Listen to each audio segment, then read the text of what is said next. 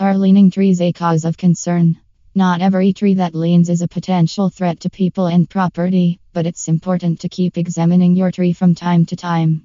The trees that lean naturally over time are not something to be worried about. However, a leaning tree can be a cause of concern if the lean has developed suddenly or recently. Call a certified arborist to examine that tree as it may need tree removal in Sacramento. It's important that you do check your trees regularly for signs of leaning. Tree lean due to a couple of reasons. In this blog, we will find out why trees lean and when they are considered dangerous. Here are the reasons why trees lean. Soil erosion due to wind or water can cause the tree's roots to get exposed and the tree to become unstable. When its stability is lost, it will not be able to grow upright.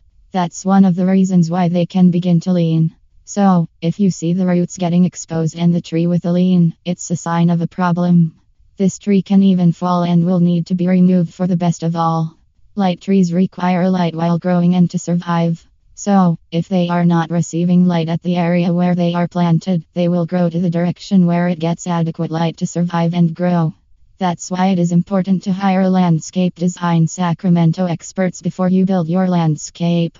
Because they know where a tree should be planted so that it gets good environmental conditions.